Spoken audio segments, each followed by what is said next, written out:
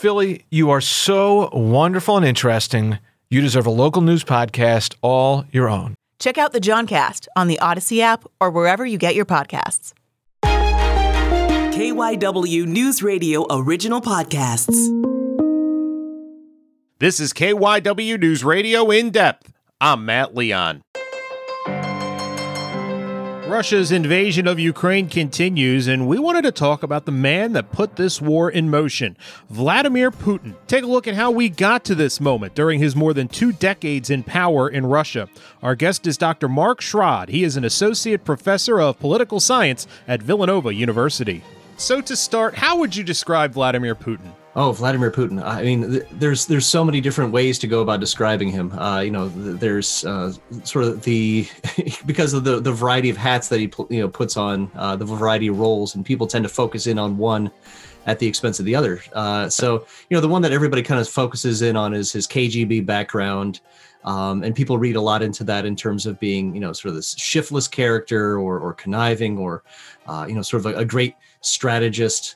But I think in some ways I would conceptualize him more as sort of a mafia don, right? And I don't use that term lightly, and I don't mean it as sort of some sort of flippant thing to try to get clickbait or anything along those lines. By that I mean that he occupies a position within the Russian government that is not unlike sort of the structure of modern mafias, right? I mean, it's sort of, you've got a kingpin in the middle, and then you've got sort of people who are reliant upon him and have proximity to him for their own sort of self-aggrandizement and their own self-enrichment. And so that's the way, sort of the economy is run, but it's also sort of the way the Russian government is run. And so again, I'm not flippant when I'm talking about, sort of drawing parallels with organized crime. But I think there's certainly a role for that in when describing Vladimir Putin. To that point, can you kind of give us a quick primer of how the Russian government has operated from when he came to power about 22 years ago to now? Because it's changed, hasn't it? Yeah, I think you actually could probably go back a little bit further. You could go back to 1993, which was during the years of Boris Yeltsin. And we generally see that as sort of Russia's democratic era throughout the 1990s. Unfortunately, it was also an era of runaway inflation. It was an era of economic stagnation, a decade-long economic depression, and it really sullies the idea of democracy in Russia. And so, the institutions are the same. So there you have this. The institutions, they have a sort of a super presidential constitution with different branches of government, but most of the political power is held in the executive branch. And one of the things that became very clear, even with this same institutional structure that you had under Boris Yeltsin, is that even though on paper, on the Constitution, the executive has a lot of power, that power is still constrained by the will of the people, essentially. So throughout the 1990s, yes, on paper, Boris Yeltsin had a very, very powerful presidency, but in reality, he was pulling down maybe 20%, 30% approval ratings. He had no support in the legislature, and he could not get anything done. And that was part of this kind of self-fulfilling prophecy. Fast forward to sort of, at the end of the Yeltsin years, he's getting older and more decrepit and cannot run again for president in 2000. And he sort of anoints this little known, former KGB apparatchik. First, he anoints him as prime minister.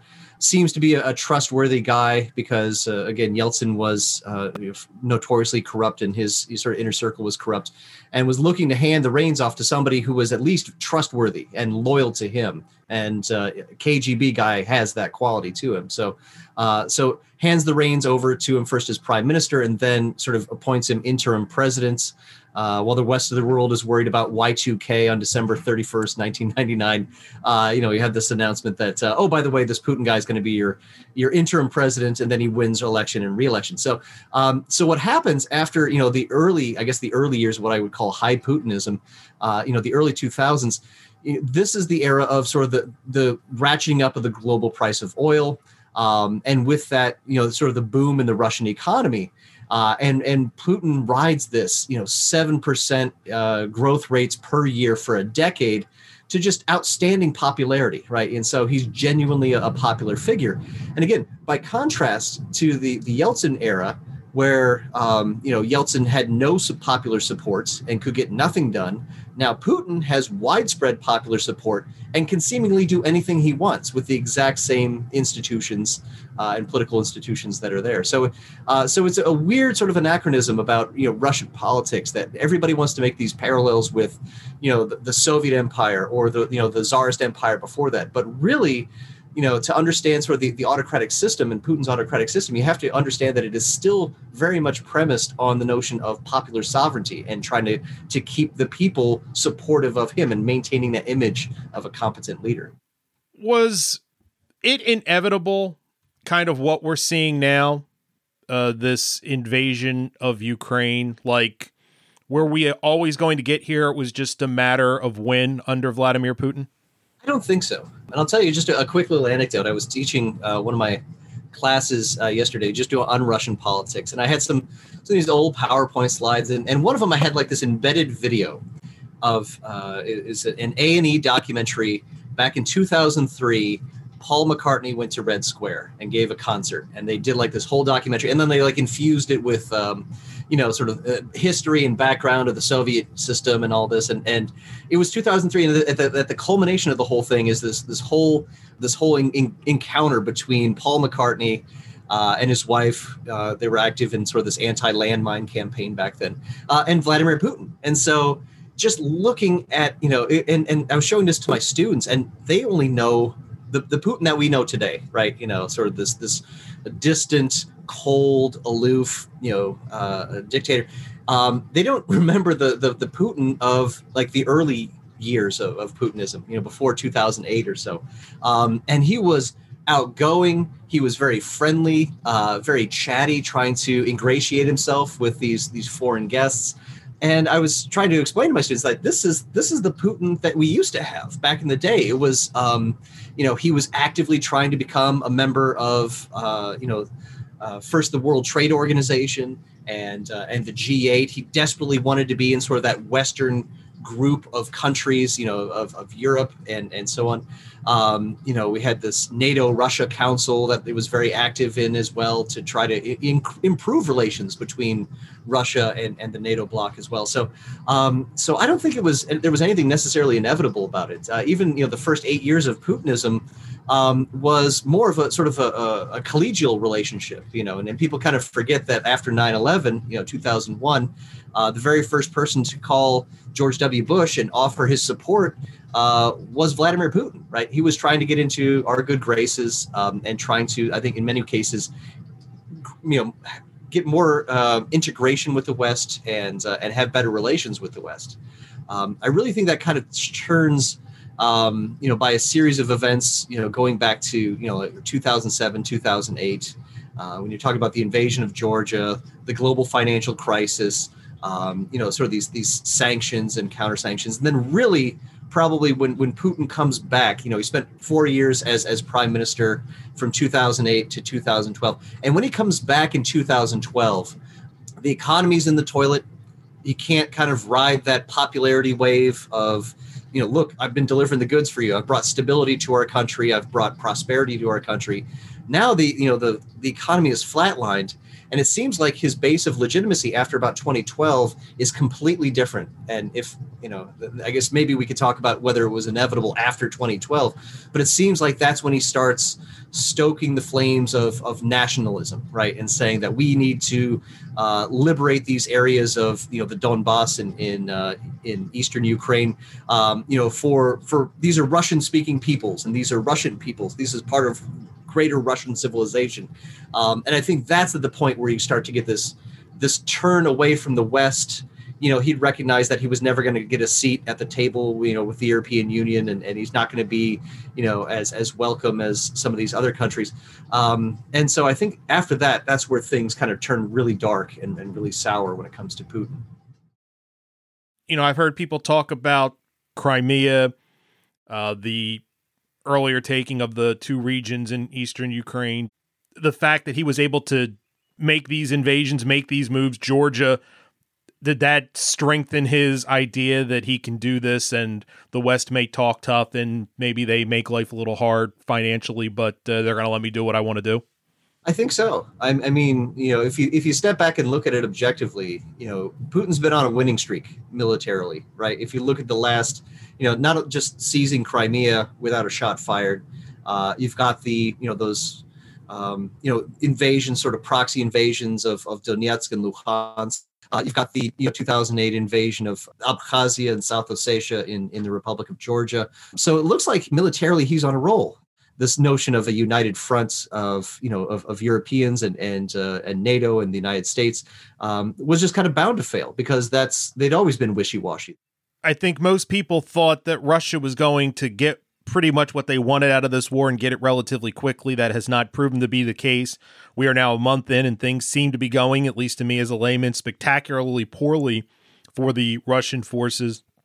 If it were to come to this, could Vladimir Putin, knowing what you know about him, his style, everything we've talked about, would he be able to accept defeat? I have a hard time answering that, but I don't think that he can. And not necessarily because it would be personally offensive or galling to him necessarily, but more along the lines of, he has, the entire justification that he has spun for going to war is, that Ukraine is a puppet of the West and they're full of Nazis and fascist, and we have to go in and denazify and demilitarize Ukraine.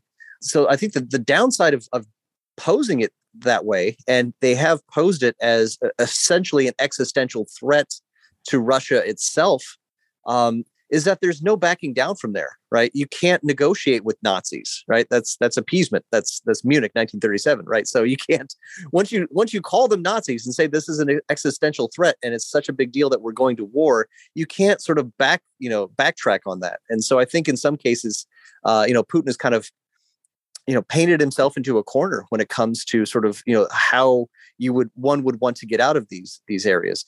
I think on that side, it would be very, very difficult for him to do so. But at the same time, I think he's also very much, he's a political pragmatist. And so, if there's a way out, if he sees that he needs a way out, he can end this tomorrow if he wanted to. He's the only one who could, I believe. And so the question is, why doesn't he? And what's the impetus for continuing this war on, even as the casualties are piling up? That is, probably an answer that I don't have. I don't have that, direct link into his brain. I don't have like a Vulcan mind meld, with Vladimir Putin. But yeah, it's going to be very, very difficult for him to, accept defeat, unless there's some way that he can spin it as a victory. If there's something that, he can claim was ultimately victorious, if there was a negotiated settlement, and, Zelensky agreed that he would, keep out of NATO. Well, that would be something that's, that the Russian side could take away and say, well, that was our aim all along. We've achieved our aim. Let's go home. But then there's also the question of, will they actually go home at this point? Or will they try to occupy some of the territories in the south and the east that they have already occupied at this point? Do you think a year from now he's still president? Ooh, yeah. It's always tough to try to predict the future, right? And it's something I try to stay away from. I had an advisor back in the day who, whenever he was asked about, what's going to happen in the future, he would remind us that, in Dante's Inferno, there's a circle of hell with prognosticators with their heads ripped around backwards, always looking at their false prophecies. So, and I don't want to end up like that, right? So I'd be, take everything with a grain of salt when it comes to this. However, there are a lot of people who are, penning. There's kind of a sort of a cottage industry these days of op-ed pieces on, is this the beginning of the end of Vladimir Putin? And I think, there's a lot of reason for that, right? I mean, this is sort of, unparalleled pressure on Putin and his entire regime, the entire system that's been built around.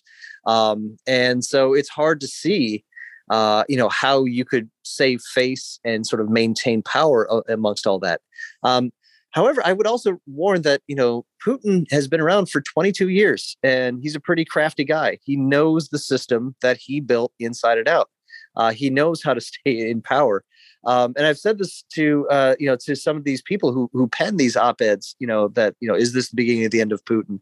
And I remind them, some of these Russia watchers, that, you wrote the same headline, is this the beginning of the end of Putin, when there were anti-Putin protests in 2012. And you wrote, is this the beginning of the end of Putin in 2008 with the global financial crisis? And you wrote this in 2004 with, it's just been written so many times, and Putin never seems to die. I just said, as a statistical matter, the better money would be, the safe money would be to say, no, this is not the beginning of the end of Putin, because that way you're only ever wrong once, as opposed to being wrong every single time this question comes up. So my money is that he sticks around and is able to maintain power. But again, the track record on those is not particularly great either. That's it for this episode of KYW News Radio In Depth. You can listen to the podcast free anytime on the Odyssey app, and you can find it wherever you listen to your favorite shows. I'm Matt Leon, and we'll have another episode out soon.